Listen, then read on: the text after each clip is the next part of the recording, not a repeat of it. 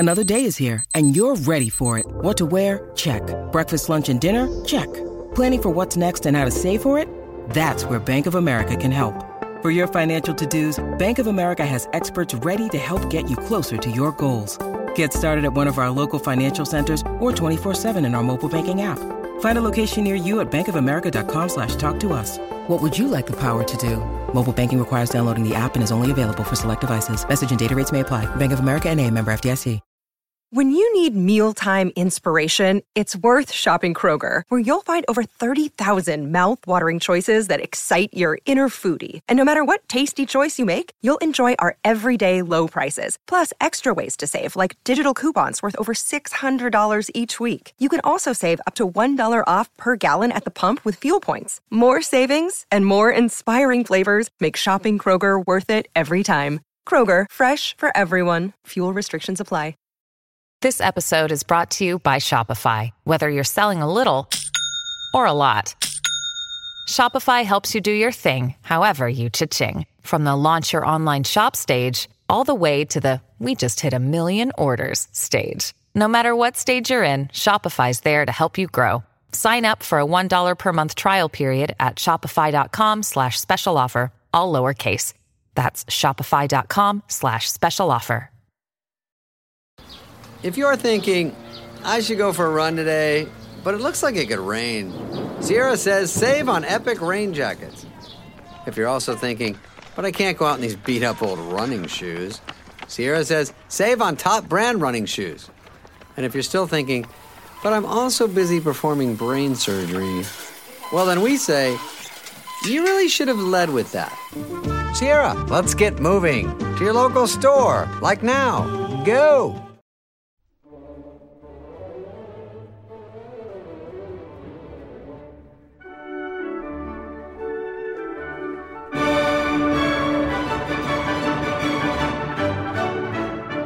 Hello and welcome to the Music to My Ears podcast, brought to you by BBC Music Magazine, the world's best-selling classical music magazine. This week we're talking to Paul Morley, the pop journalist, musician and, more recently, classical music devotee. Brought up in Stockport, Paul cut his teeth in music journalism in Manchester. He then went on to write for the New Musical Express, where he rapidly became one of the paper's most respected critics, leading to regular appearances on radio and TV. In 1983, Morley and producer Trevor Horn founded ZTT Records, which soon hit both the top of the charts and the headlines with the release of Frankie Goes to Hollywood's Welcome to the Pleasure Dome album. In the same year, they also formed the group The Art of Noise, which had a string of hits including a cover of Prince's Kiss featuring Tom Jones. In more recent years, however, Paul has turned his attention towards classical music, and in 2010 took part in a BBC4 documentary called The Art of Composing, which saw him study at the Royal Academy of Music for a year. In 2020, he charted his developing interest in a new book called A Sound Mind, How I Fell in Love with Classical Music, which has now been published by Bloomsbury. Paul talked to BBC Music Magazine's deputy editor Jeremy Pound over Zoom during the second period of lockdown in England and told him how, from his pop and rock background, he gradually fell under classical music's spell. Quite often in these interviews, Paul, my interviewee will say that they've picked up a violin at the age of 3 or 4, kind of from a very young age, or played the piano. But I understand that your kind of entry into music, both classical and pop, I guess, was fairly late on, was it? Well, I started writing about music when I was very young. I was a young teenager. I'd always wanted to be a writer, and always found that when I was younger that the best way into being a writer was actually to write about music. So, yes, I wrote about music from a very young age. And as a critic, I started writing for the New Musical Express when I was about 18, 19. Making music came in different ways, really, because I worked in recording studios for a while when I worked with ZTT. I never learned to play an instrument. And I've not actually, when I studied music at the Royal Academy of Music for a television programme, I couldn't believe at the beginning that I could actually study to be a composer without playing a musical instrument. And it was pointed out to me by the head of composition that it was quite feasible somehow to be able to compose music without playing an instrument, which was quite a liberation for me, really. Yeah. So when you were very young, was there much music in your house at all, or is it completely kind of something you discovered for yourself? No, there was very little music in the house. That I've always found that quite interesting. That there was, I think there was a soundtrack to South Pacific, a Jerry Lewis EP, the American comedian, and I think one Johnny Cash album, but very little music. It was almost like I had to find music for myself. Almost driven to it in that sense, that the house seemed empty of music. And I suppose one of the odd places you would find it in the 60s when I grew up was on Top of the Pops, which took on a value probably far greater than it should have done in terms of the intensity of this regular date with music that happened every week. So I guess that's how I came into pop music so sort of solidly, that this was an escape route that I found as a very young child. I think that's quite a familiar tale, actually, because I remember 7:00 Thursday evening was kind of a time imprinted on the memory. That was the one time you didn't want to miss. You had to be in front of the TV. That's right. It's difficult to explain now that we're surrounded by music and the music is available everywhere all the time. That this was every week, this sudden sort of desert island would suddenly appear in your front room, and you clambered onto it and felt rescued. You know? And you had to grin and bear the last few minutes of Nationwide or something like that, wasn't it? Beforehand, before you had this. There was always something strange before and after, yeah. And it was also something rather awkwardly that you sometimes did with all your family, whether you wanted to or not. Yeah. You know. And now then, what was the first piece of classical music which kind of really caught your ear? Well, it's interesting in terms of defining classical music in that sense. I suppose I've written a book about trying to sort of break out of those definitions.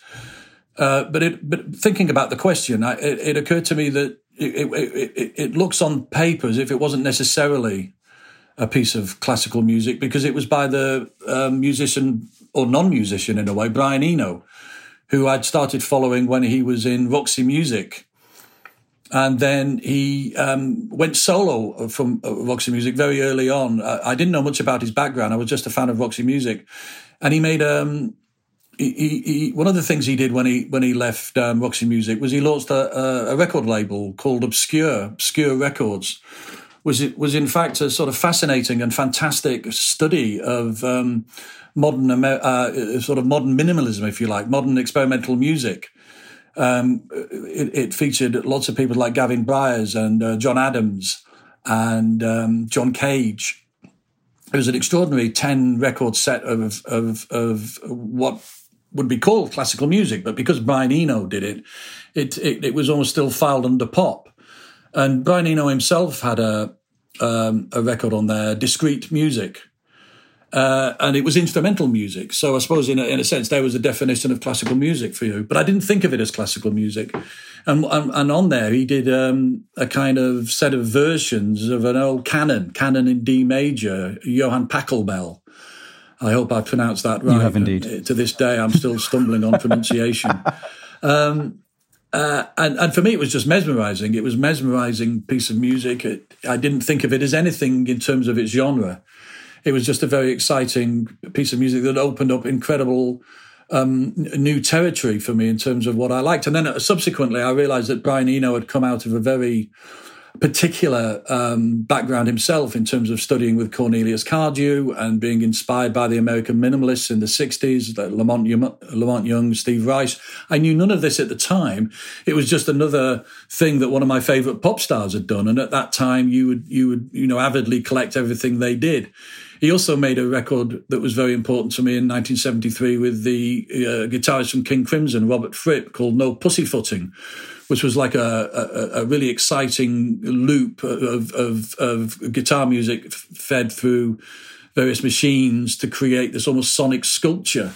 And again, I didn't think of it as being classical music or anything. I just thought of it as being an amazing piece of music, almost a religious artifact, if you like, that set me off into finding out where Eno himself had come from. So I think of those pieces as being very much one way into classical music, but what it did in a way was put me in touch with very much the experimental wing of classical music, and where it made contact with the experimental wing of rock music in terms of the electronic musicians of the 60s that came out of Germany, like who themselves had come out of Stockhausen.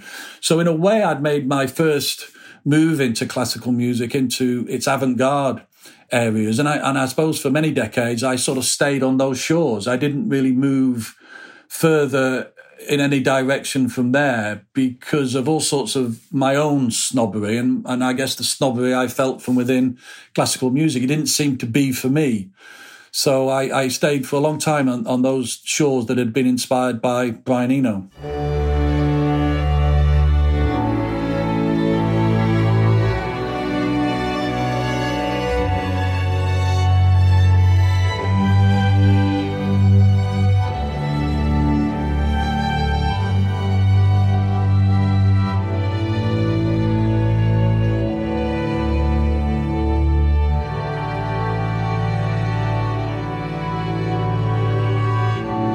You mentioned your book there, A Sound Mind, How I Fell in Love with Classical Music, and I want to go back to that a little bit later. But it's interesting that Brian Eno piece, of course, was based on Pachelbel's canon, which has actually inspired quite a number of pop songs over the years, kind of from the Village People to the likes of The Farm, and then Coolio as well, actually. So it's kind of almost like a recurring theme throughout pop as well, isn't it? Well, it's funny that Pete Waterman of Stock Aitken and Waterman, for him, the bass rhythms and the structure of the music, the repetition of these bass notes, it sort of inspired all of Stock Aitken and Waterman's greatest hits. And it is interesting in terms of the Let It Be's as well by the Beatles and the Wonderwalls by Oasis. This pattern that Pachelbel had uncovered seems to have inspired an enormous amount of a certain sort of very addictive popular music, and it was incredibly funny to see that Pete Waterman was so sort of committed to what Pachelbel had done, and basically stole a lot of those ideas to create this incredibly sort of popular high energy music from the 1980s. And I guess in a sense, I'd always found that as sort of one of the things that started inspiring me to think about classical music in a way. Once I did start thinking about it as a writer, was its enormous influence, certainly in its radical early avant-garde periods over time, that it influenced so much of popular music in terms of the way that it had leaked over, and that a lot of musicians would take a lot of the techniques and their knowledge of classical music to very unpopular classical music as well, if you like, to actually inspire a lot of the most popular music in the world. And I always thought that was quite fascinating. In your own work with The Art of Noise, of which you remember, the group The Art of Noise, there is, of course, leanings towards classical there, particularly in the album The Seduction of Claude Debussy. So obviously you had a particular kind of leaning towards him. Can you tell me a little bit about that? Once I'd started thinking a little bit more about a wider history of music, if you like, outside what I'd been writing about for 20, 30 years. So that would be the one that began, if you like, in the 1950s, popular culture, the teenage era. I started to get interested in where certain things emerged, and I got very fascinated with that period in the late 19th, early 20th century in France, the Ravel, Debussy, Satie period. And I suppose that was my first move away from the avant-garde shores, if you like, trying to sort of create a map for myself of the history of classical music. I was also always interested when I would read about Bill Evans, who'd played with Miles Davis, talking about how he was influenced by the piano playing of that particular period. And I suppose as a writer, even when I was working with The Art of Noise, I was always interested in sort of investigating, if you like, certain histories and how things had happened. And it occurred to me, listening to more and more Debussy, especially Debussy and Ravel, that they were almost a sort of strange period between the score being the way that music had been recorded and stored, if you like, and then what would happen in the 20th century when it was the recording studio was used to record and store music. That kind of incredible join between one period of history and another, and they seem to be the missing link, and they seem to be writing their music almost as if they were aware of multi-track techniques that would be used later in the 20th century. Their way of approaching composing music was very different from those that had come before. And it seemed to be that they were in their head using multi-track recording, the way they edited the music, the way that they layered it. It's something that would happen more and more once you could record music. But of course, they were just before those techniques. And so in a way, the Art of Noise Seduction of Claude Debussy album, which was made at the end of the 20th century, was a sort of homage, if you like, to the way that Debussy had invented many of the techniques that would be used later in the 20th century once there was sophisticated recording available. And I wanted to make that join between the two traditions, if you like, and honour that moment, that incredible sort of leap of the imagination when these musicians started to think ahead to when there would be different sorts of machines and different ways of recording and storing music. And I guess I decided that was, in a way, very much the beginning of 20th century music, not just because of its chronological position, but also the techniques that Debussy and Ravel were using. And of course, it's a piece by Debussy, an opera by Debussy, which I understand was one of your most memorable concert or opera-going experiences ever. Can you tell me about that? Well, Pelléas and Melisande, certainly at the time, I was beginning to, even in the last few years, opera's always been something that I've been very anxious about, if you like. For all sorts of reasons. And what I loved about, it was interesting, you've asked me 4 questions about pieces of music today, and at first every single answer was actually Debussy, so I had to pull out of that slightly because I suddenly thought, oh no, that sounds like I've actually learnt nothing in the last 20 years of this adventure I've been on, because all my answers are what they would have been 20 years ago, Debussy. But the opera, this one in particular, was obviously the only one that Debussy wrote. And I love that idea that I think he did it the same with the string quartet, really. He made one perfect one and then didn't have to do it again. And there's something about the experience of seeing it as well. I saw it at Glyndebourne. Again, a place, and I write about this in the book, a location and a place that I've been very anxious about, and the whole sort of tradition that sort of seems set in stone and filled with secret code words that I didn't know. But the experience of seeing Debussy's opera was so extraordinary, because it's almost like an opera for people who don't really like opera. And it's so intense, and everything seems to be made of music. The scenery seems made of music. The setting seems made of music. The characters seem made of music. It's a dream about a dream about a dream. And the world outside is very distant. And it seems to be an end-of-century piece of nervousness that made sense at the end of the 19th century and at the end of the 20th century, and became very well, I played a lot again at the end of the 20th century, and I could understand why, because it's got that sense of what the hell do we do? All the characters just seem to be placed into existence and have to deal with it. And it seemed to, especially now as well, it seems to be a considerable help and makes you realise how music does help you prepare and deal with extraordinary, turbulent times.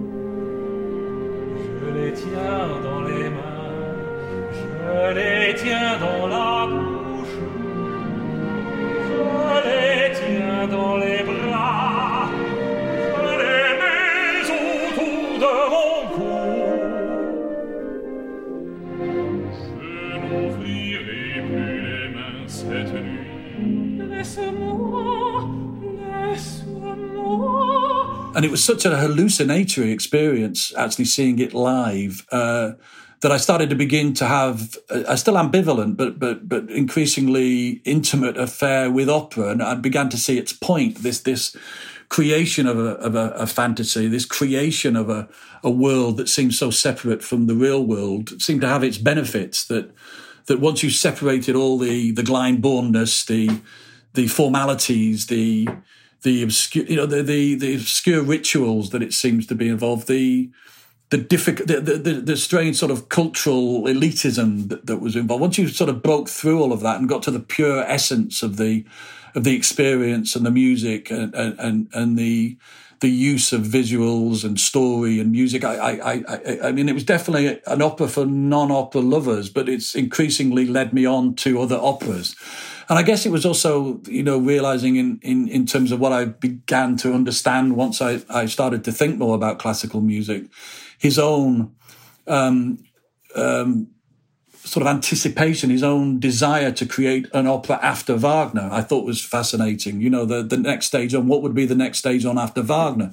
And I found this increasingly when I looked at the whole history of classical music. There'd be these moments where it seemed to have reached a certain climax, it couldn't go any further. And then someone comes along to take it further.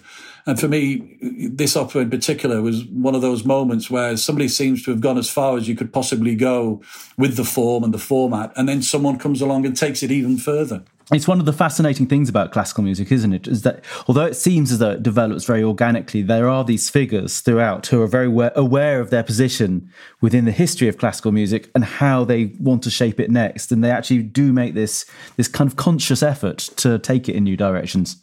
Yes. I mean, that was something that was important to me in terms of breaking through some of the barriers I had about classical music, understanding the radicalism of the thinking, even if it was from the 17th, 18th, 19th century, that there was always radical moments, there was always transgressive moments, there was always moments of revolution, there was moments of moving on from something that had seemed to sort of become static and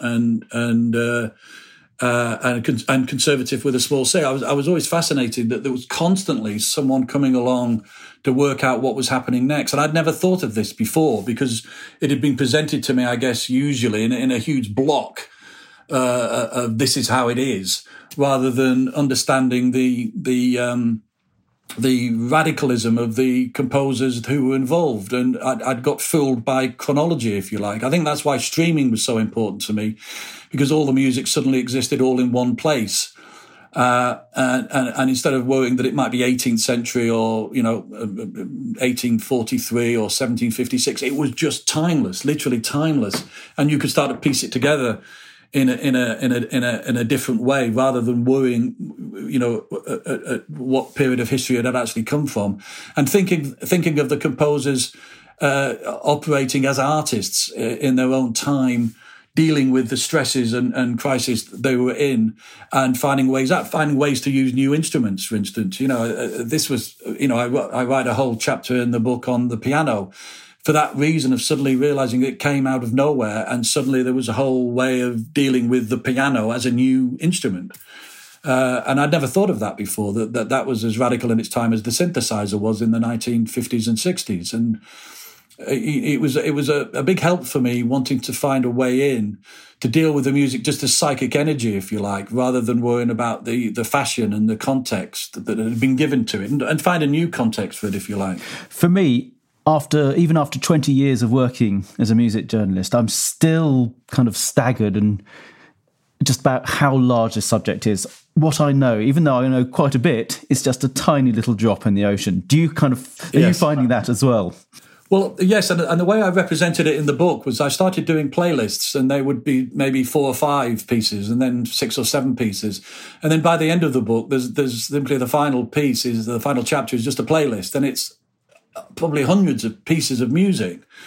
And I found that, and this is why streaming was so important, I think, as a liberation of discovering the music, is one piece leads to another piece, leads to another composer, leads to another instrumentalist, leads to another conductor. And it was endless. It was like infinite. And absolutely. And I think that was why I was always so disappointed with the way that the canon, if you like, had been presented to me, because it was so narrow and missed so much. And there was so much music that didn't seem to have been brought forward with the canon. And I suppose one of the reasons I wanted to write the book was not only to explore and explain something to myself, but also to point out all these different directions that you can go in, and these different minds and different sort of ambitions that they had, that it hadn't been just fixed in place. It was constantly mobile and fluid, and absolutely that you never stop. And you realize that you could just keep going on forever in this kind of labyrinth, if you like, which for someone looking for something new in music, which I was at a certain age, was a tremendous sort of breakthrough. Because one of the things that started to happen is I realized, looking for new music, I always assumed new music meant music now that had just come out. And suddenly I realized that new music could just as much be from the 17th century or the 18th century, especially now when you can stream it, because it's available now. It's on your machine now. It's out now. And you can break free of that sort of time problem. And so, yes, I was finding new music from all over the last 5-6 centuries. And that was an incredible breakthrough as well, personally.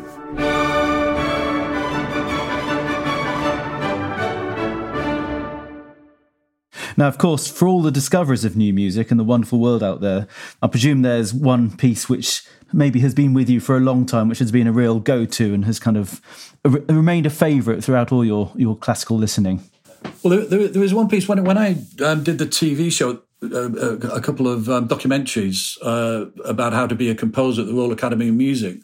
The point was that I would write a piece of music, and I went through a little struggle about what this piece of music would be, because there was all sorts of revelations to me. I think another one, naively, for a long period of time, was the idea that classical music simply meant the symphony or the concerto, the big epic pieces of orchestral music. And it was one of those, again, breakthroughs of mine that I had. It probably sounds daft if you're experienced in this world, was the idea that a lot of the great classical music, of course, is small ensembles, it's solo pieces, it's intimate, it's very beautiful and lonely, and it's not the mass, the bombast. It's these incredibly personal pieces that come from often quite accidental ensembles of putting pieces of music together using certain instruments. Oh, I'll have that instrument, and that instrument, which was a big help for me as a composer. Oh, I see. So one of the main things about composing a piece of music is the instruments you choose to use. And after flirting with the idea out of pure ego of writing a symphony, I started to get very fascinated with the string quartet. And that was, I guess, not a small, quite a small leap for me in a way, because of my fascination within pop and jazz with a power trio or a jazz quartet or a quintet. The idea of the four instruments. And I got, first of all, I decided I would write a string quartet as my sort of piece for this particular television program. And then I started to listen to string quartets. And one of the first ones I listened to was the moment I fell in love with the string quartet, was the second quartet by Shostakovich, which was just, an extraordinary moment when I suddenly, those moments when you hear music and you suddenly fix on it and it makes sense. I had a similar experience with free jazz in the 1970s as a teenager, when it suddenly all made sense. And you don't hear it as difficult or strange or peculiar, but just as extraordinary contact with another person's mind. And so Shostakovich's second quartet, and then finding out all the other ones that he'd written, the 15 over a certain 3-4 decades, and realised that the work of art, if you like, came across time. But it all began with the second quartet.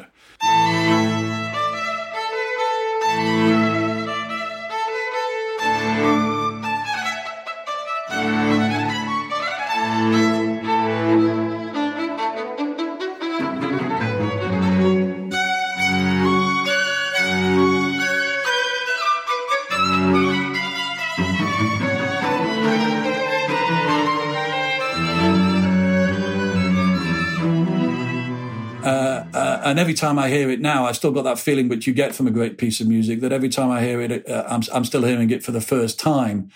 And it seems itself to have changed shape, so that every time I hear it, it seems to have become something else. And in a way, that was my doorway into hundreds of years of the string quartet and hundreds of pieces of string quartet music. But that was the first piece, if you like. That was my awakening. And of course, the second string quartet by Shostakovich it's kind of got everything in it, hasn't it? Because it's got that very sort of folky start, and then you've got the romance in the second movement, which is a slightly twisted, strange romance. It's not really. He's not playing ball. Yes. He's not playing straight, is it? It's kind of four very different movements. It's a really great way to introduce yourself to the string quartet repertoire. That's right, and the idea of the four movements, and the idea that there were these so-called restrictions that composers were constantly trying to battle with, not just the lineup, but the idea of the movements, and then obviously some people don't bother with the movements. So absolutely, it was luckily the perfect sort of introduction. I mean, I'd obviously loved the two that often get paired together, the Debussy and the Ravel quartets, and they were also incredibly, in terms of my sort of playlist of string quartets, they would be high up there. But I think that the Shostakovich was another one of those moments that broke me free of some of my shackles, some of my routines, if you like, and showed me other places to go.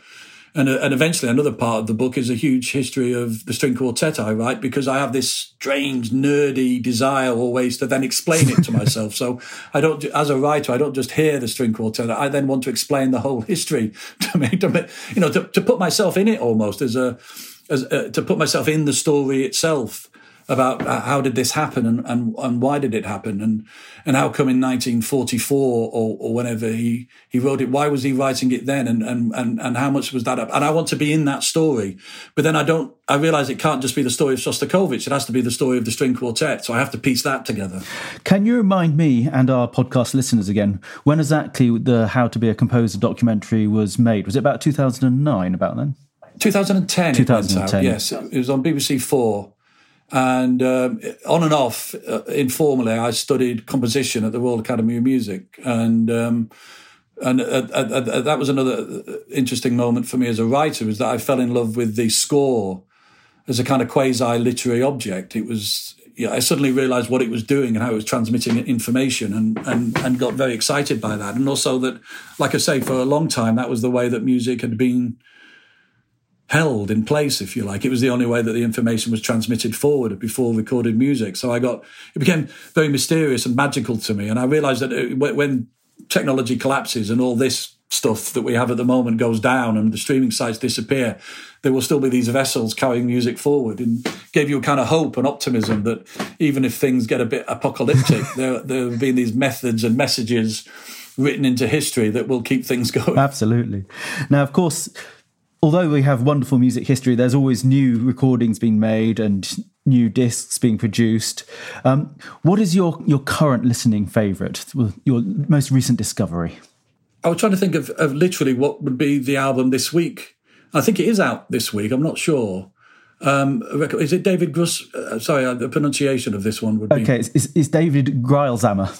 David Greilzamer, who I had he put together Scarlatti and Cage sonatas a couple of years ago, 2 or 3 years ago. And I've always been interested in terms of those musicians who put together things from different periods of time. Because one of the things I found very interesting inside classical music, the institutions of it, the establishment, that they would be very protectionist, if you like, very defensive about putting things together that they think didn't belong. I remember there was an album that was a big, important one for me on ECM New Series, where there was Mozart put with Debussy. And I was really surprised when I read the reviews of this, that people were surprised that someone had put Mozart with Debussy. And I was surprised that they were surprised, because it seemed to make so much sense. And David is very much one of those musicians. In the book, I write about Joanna McGregor, a pianist who does this a lot, who put things together that the more sort of rigid establishment within classical music is surprised about composers being put together.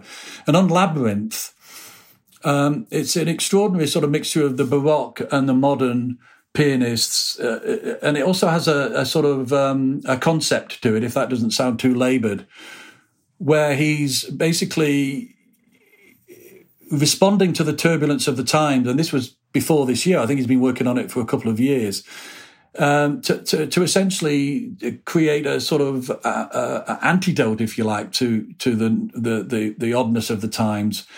And I was reading reviews of this particular record. He puts Mozart on there, Johann Bach, CPE Bach, all sorts of different places from the Baroque to now. And even then, people seem to be reviewing it as if this was startling. And they were saying, well, at first it does look like a random list. The idea that he would be putting this together as if there was no real sort of method behind it. It was just simply, I'll just play all this sort of stuff and it doesn't connect. But for him, it was very much a way of basing it around Leos Janáček's Overgrown Path and using that as a central spine and creating his path of other composers as well. And did that thing that I really love, where it's not that he's just dabbling or just putting things together that don't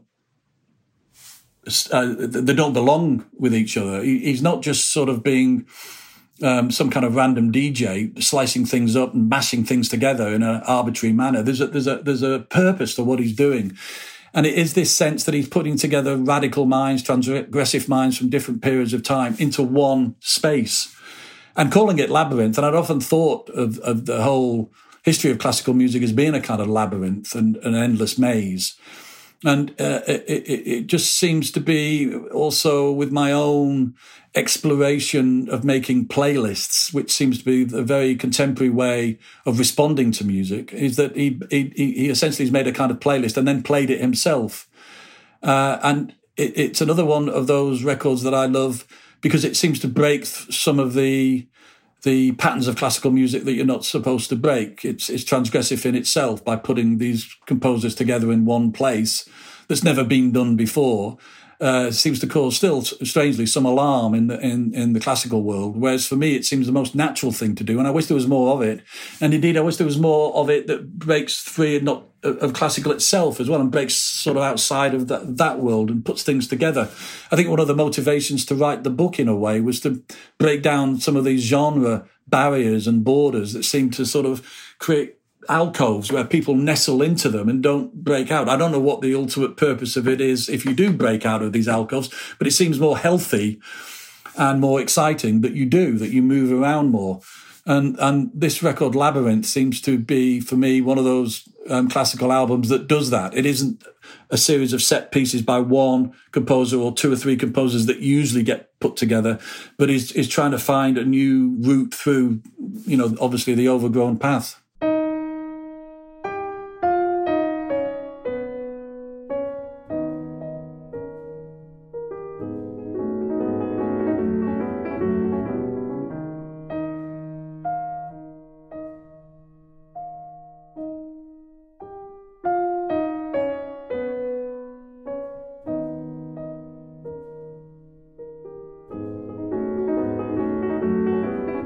I love the fact as well that you've selected one track for us from this album to play, and as a journalist, that you've actually gone from the overgrown path, the movement called Words Fail.